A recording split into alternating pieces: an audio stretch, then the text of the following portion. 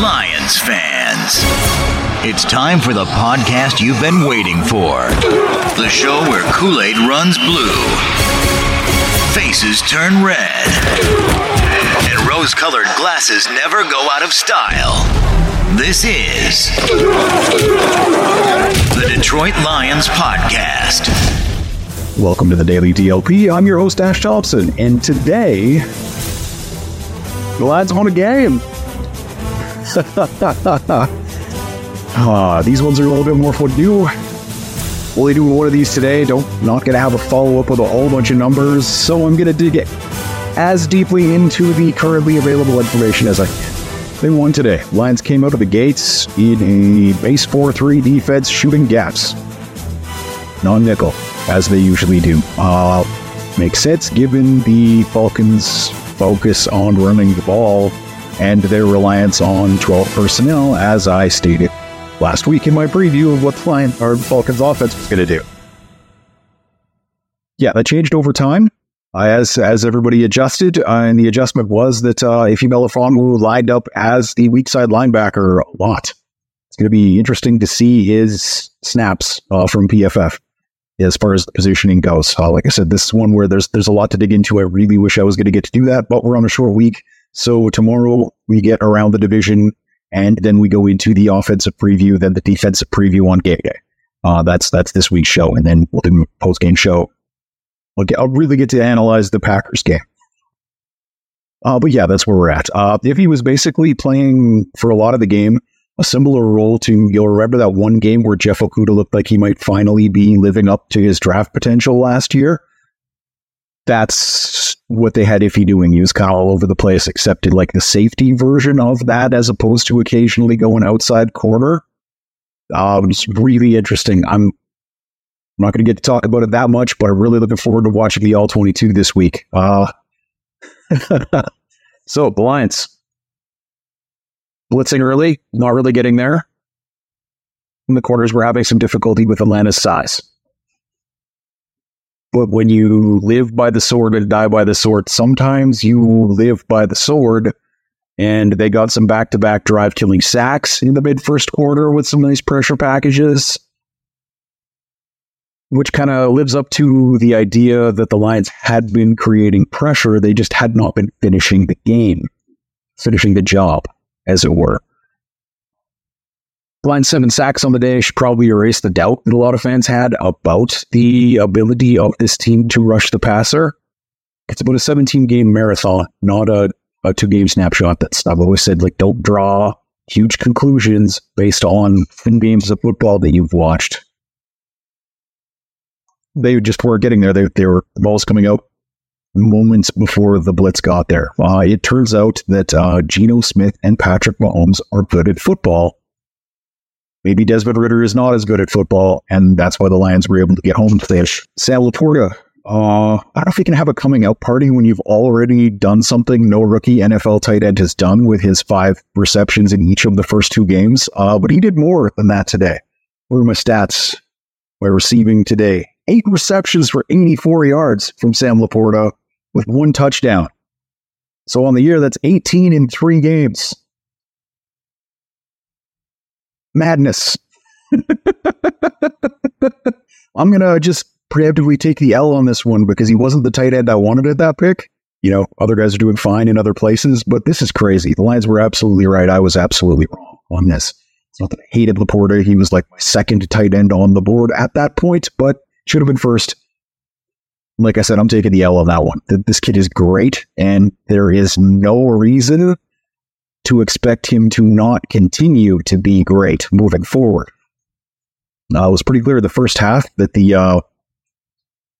like I said, I'm going to curious with the All-22 exactly what they were doing in the secondary to kind of take away St. Brown a little bit in the first half, but they clearly switched that over to trying to kind of take Laporta away in the second half, which opened up space for Amon-Ra St. Brown to end up with over 100 yards receiving.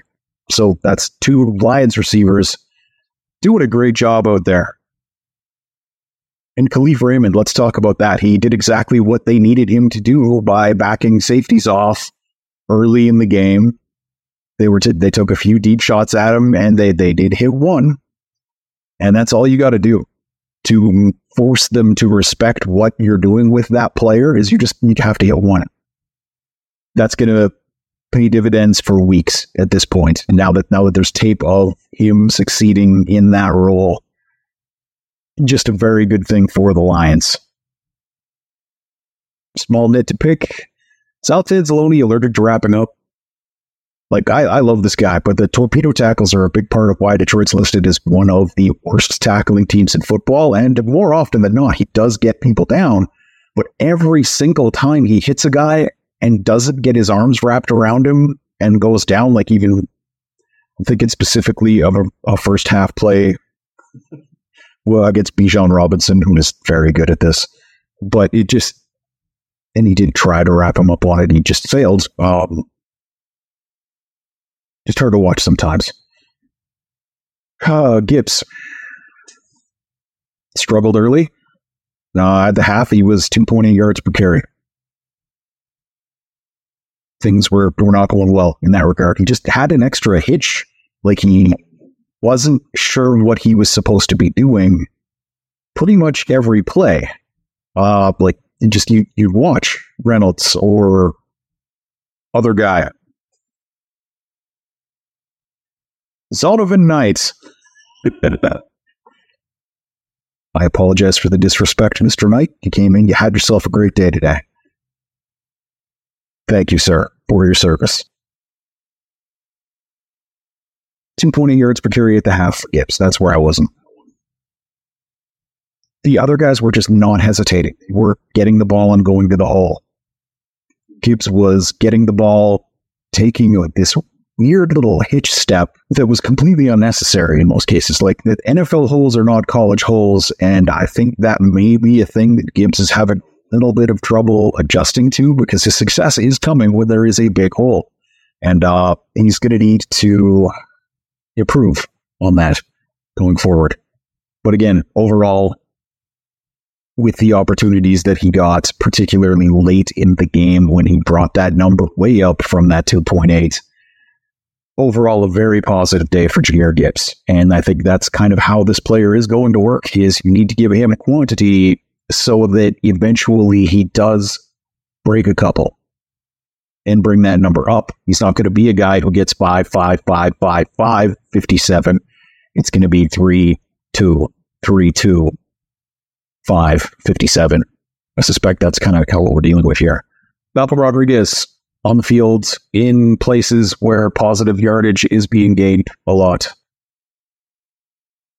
Though, having looked at that all-22 footage that lets you know what the coverages were, a little hard to tell if that's by design or not. But my gripe is, like, he's not an awful player, but he's not Jack Campbell or Barnes or Anzalone.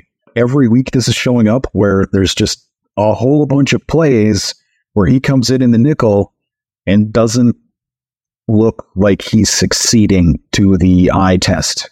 And like I said, like, when you look at the all-22 later, sometimes you're like, oh, okay, this is what was happening. But I don't see anything off the top of my head that could be that. Question that was asked in the Slack chat is, what was the difference between Sam Laporta's brute on his tight end and the route run by Jameis Williams last year on his very similar position on the field, touchdown reception? And basically the difference is that Jameis Williams didn't run a route. He just sort of meandered off into the open space on the field, which in that particular case worked. There was open space. Jared Goff saw him do it. He hit him with a ball. I was kind of surprised he was there by all appearances.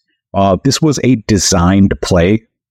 He did exactly what he was supposed to do. He faked the safety out of his shoes. Like, Reggie Grant has been struggling all year, and the corner post that Laporta ran on that touchdown is like, it's a teaching textbook pattern. He starts just listing to the outside slightly to draw the safety over, thinking that's where he's going to go, and then cuts it back in, and the safety has to do a 180 from full sprint, and it's over. It is over.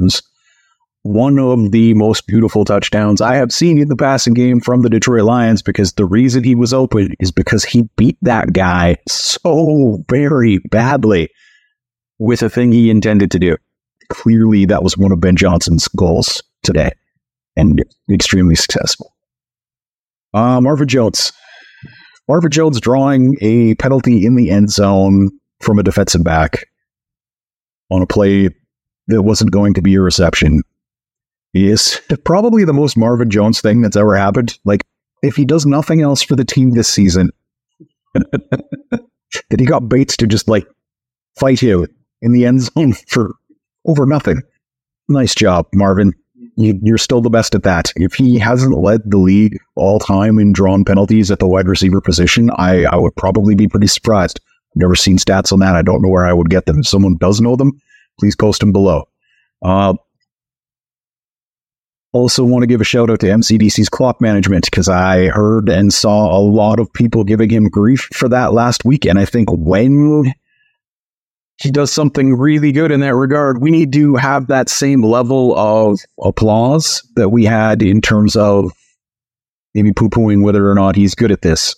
He stole a possession at the end of the first half with that timeout he called while the Falcons still had the ball. Let's call it what it is. Like, the results were like, Falcons went down and scored a touchdown with that possession, but just one more a little thing.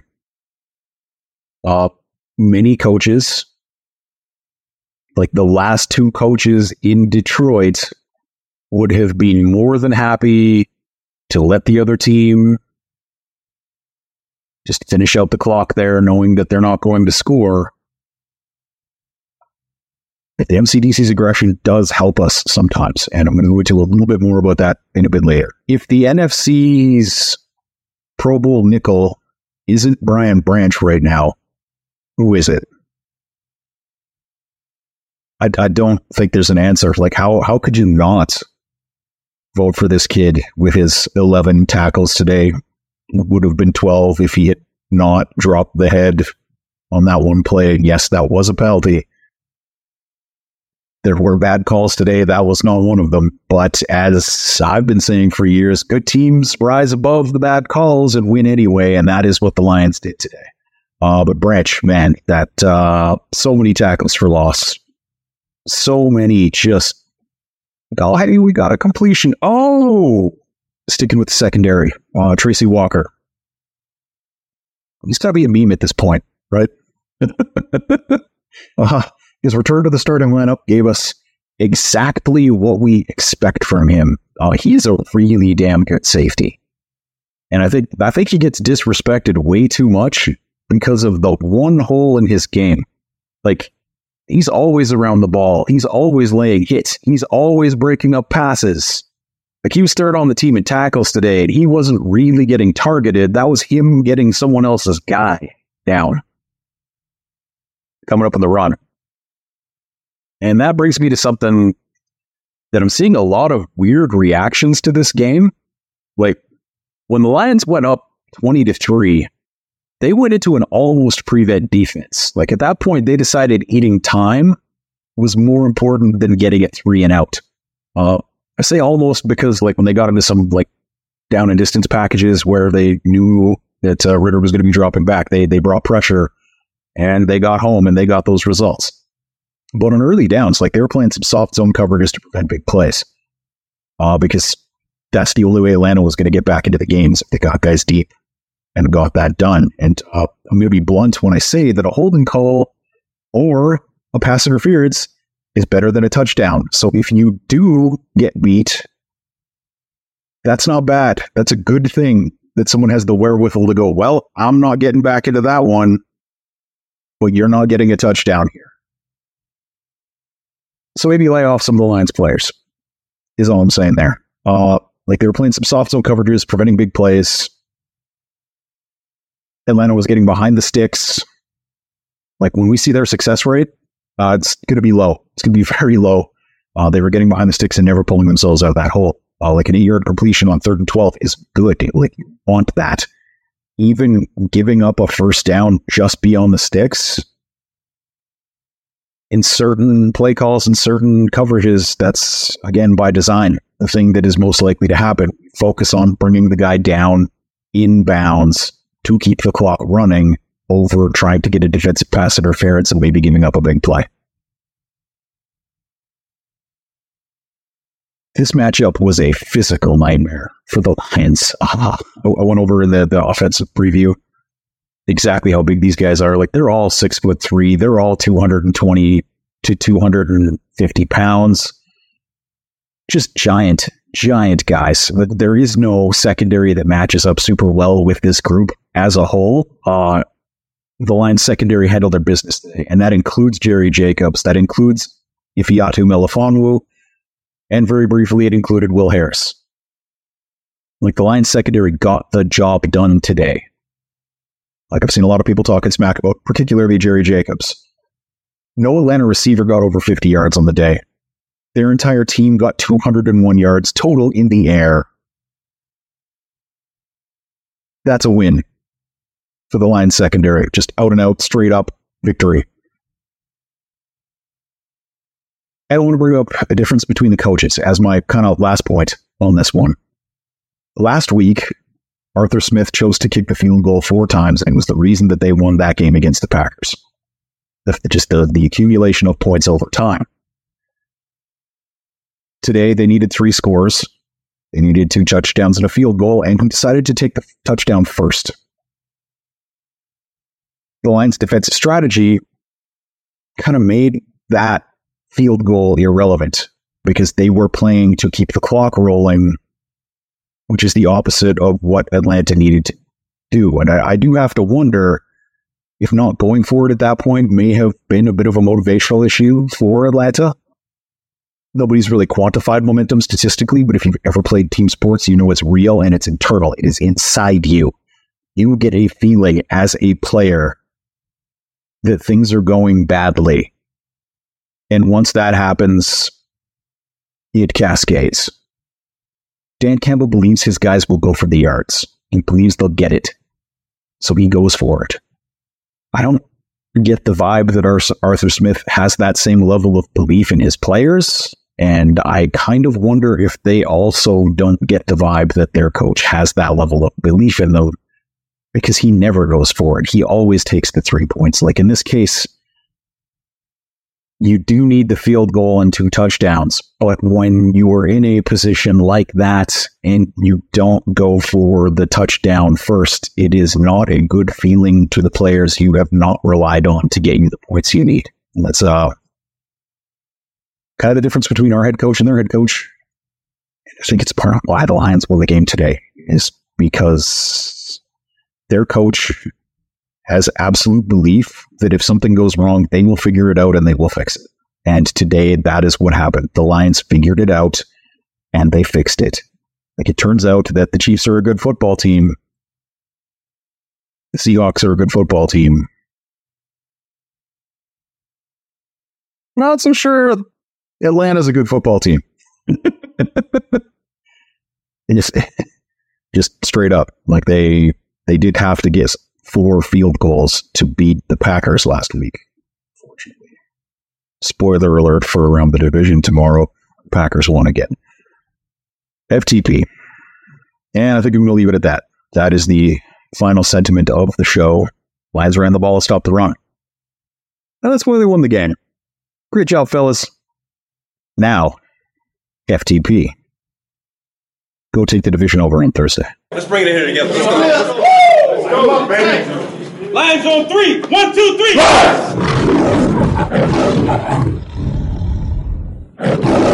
You've had enough of that shit.